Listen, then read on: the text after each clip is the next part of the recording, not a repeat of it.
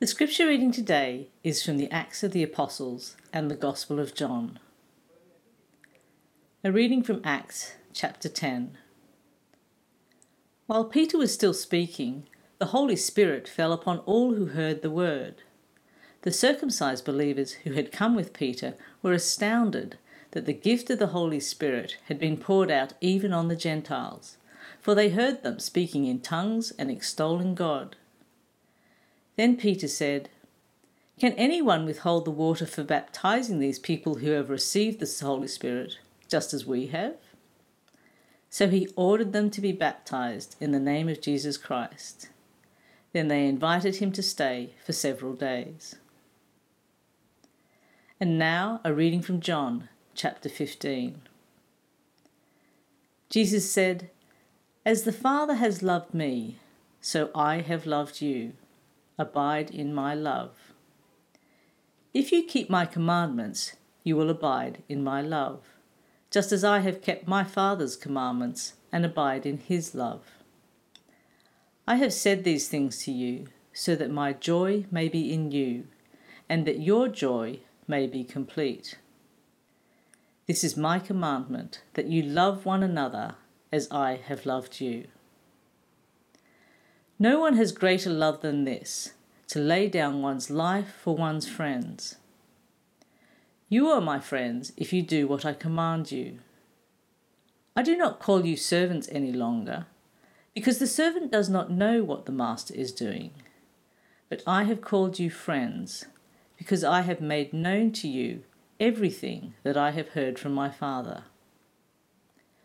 You did not choose me, but I chose you, and I appointed you to go and bear fruit, fruit that will last, so that the Father will give you whatever you ask him in my name.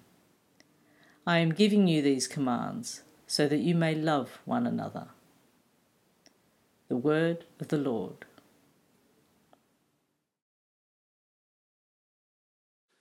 Good morning, City Church. I'm Scott Sherman. I'm the Executive Director of Newbegin House of Studies, an affiliated ministry of City Church, actually, that was born out of City Church. It continues to have a vibrant and ongoing relationship to the ministry of City Church. I'm just really glad to be asked to speak this morning. You know, for the last 9 months, I've been co-leading 3 different cohorts or study groups for our program, the Fellowship for Faith and Justice, the Newbegin House program, Fellowship for Faith and Justice. And in our groups, when we get started, we usually have a check-in. And the check-in I like to use is the one where you share a rose, a thorn, and a bud. You know, something hard, something good, something promising. And the thing I've noticed is that there are just less thorns in 2021. Things seem to be a little bit better in general.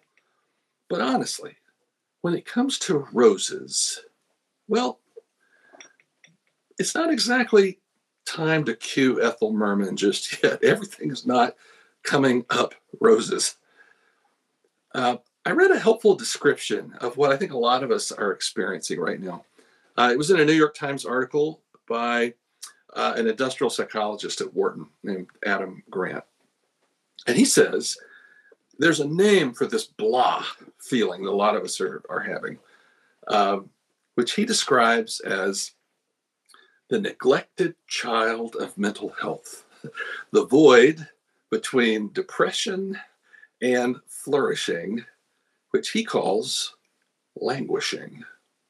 Languishing is this idea of it's a state that just dulls your motivation, disrupts your ability to focus, makes you indifferent to your indifference. Your experience of life can become, well, in the words of the ever sagacious Bart Simpson, meh. Our 2 readings today from the Gospel of John, the book of Acts, I think offer us some hope, especially if you are languishing.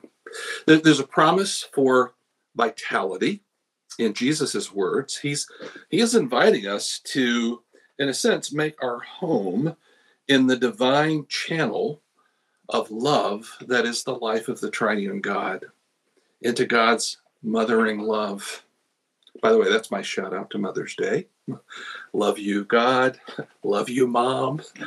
But it's that invitation into that mothering love. It's actually beautifully described, that invitation to love, by one of my favorite spiritual writers lately, the lectionary essayist Debbie Thomas. She says this about the John reading. She says, in the vine and branch metaphor, Jesus' love is not our example, it's our source. It's where our love originates and deepens, where it replenishes itself. Jesus' commandment to us is not that we wear ourselves out trying to conjure love from our own easily depleted resources. Rather, it is that we abide in the holy place where divine love becomes possible. 10 different times in that chapter, Jesus talks about abiding. He says, abide in my love. Let my words abide in you. It points to a kind of continual seeking of God's presence, to a life of mindfulness, of mystical communion with Jesus through spiritual practices of prayer and worship, and especially of remembering Jesus' teaching, the words of Jesus.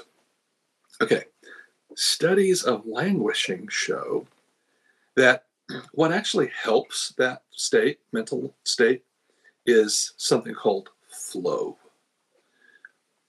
Uninterrupted immersion in projects. A lot of us are tethered to our smartphones 24/7.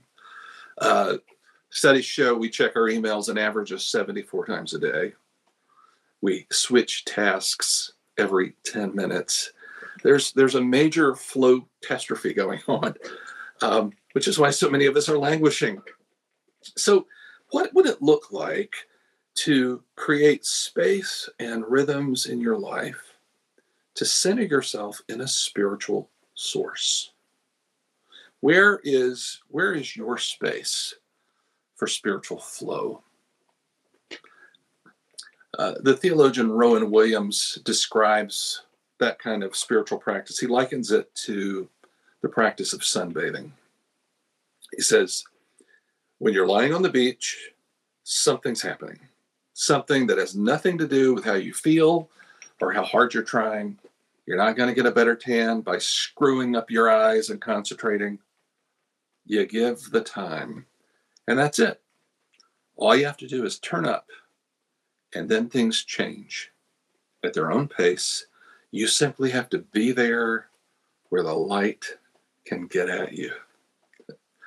The result of that flow, the fruit of that, well, Leslie Newbigin says it this way: it's simply the life of Jesus made visible in the midst of the life of the world. Which, shifting to the Acts story, that life of Jesus is what you see in Technicolor, 8K HD. Jesus promises to be the sustaining source, and then Acts shows the source, life in the Spirit, and how it will lead to surprises. There's a story behind that little vignette that we read. Peter, the Apostle Peter, the disciple of Jesus, to his horror, as an observant Jew, he has a vision.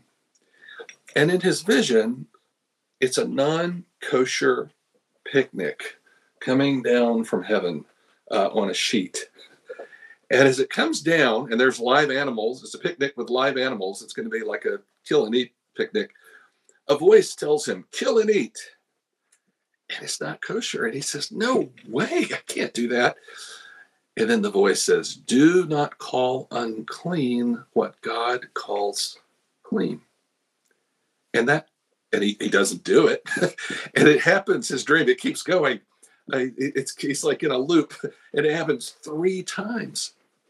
And then he wakes up. And when he wakes up, he meets someone who's come to see him from somebody else's house who's also had a vision.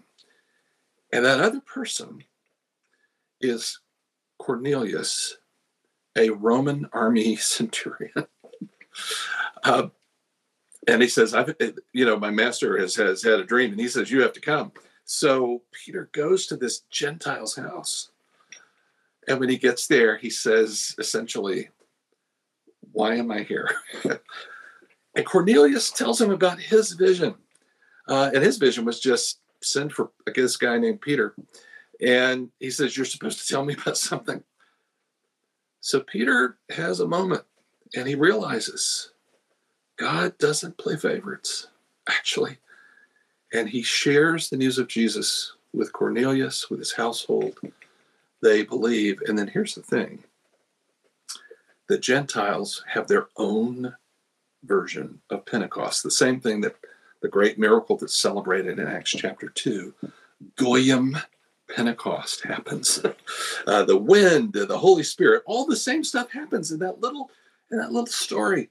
The Spirit falls, and there's the miracle of tongues, which, by the way, in this context just means languages. People are praising God in their native languages, which is not a miracle, actually, but everyone can understand what is being said by people in other languages in their own native language. And unless you have a Star Trek Universal Translator, that's a miracle. So here's the thing. Miracles, the word miracle means sign. And here, that's the point. It's amplifying. It's pointing to something. And the thing it's pointing to is the radically inclusive love of God. The love source of the vine and the branches, what it does, actually, it doesn't just nurture, it surprises. It shakes up and it breaks down walls, and it brings people together so that every person, every place becomes a specific site of infinite love. The post-colonial theologian Christopher Durising calls this Pentecost miracle the gift of God's surprising movement, the gift of being permeable and open to each other, mutual and multi-voiced. And the theologian Willie James Jennings says there are 2 miracles in this little story in Acts. There's the language hearing miracle, but he says the second one is right there in the last sentence we read. Then they invited him to stay for several days. Okay, Spirit falls, they're baptized, then they invite him to stay, and he stays. He made good trouble. Jews and Gentiles did not do this at this time. And when I say good trouble, I really mean it. It triggered the first council of the church, the first council of the Christian church, the Jerusalem Council in Acts 11 was convened to ask Peter, you ate with Gentiles? Pentecost is often called the birthday of the church. But Goyim Pentecost, Gentile Pentecost, shows us that the Spirit is throwing less of a birthday party and more of a block party. It's neighbor fest for everyone. And that's really what I want to encourage you with this morning. This is what I've got. That longing that you have for a just world, a reconciled, love-filled world where no one is excluded or privileged, that really is God's preferred future. That's God's dream. And as we open ourselves to that love, to that source, and as we take sacrificial steps to follow in the way of love, there will be surprises, but there will also be holy flow. We'll be led from fear to freedom, from our languishing into loving, from meh into joy in the Holy Spirit as we become beloved community.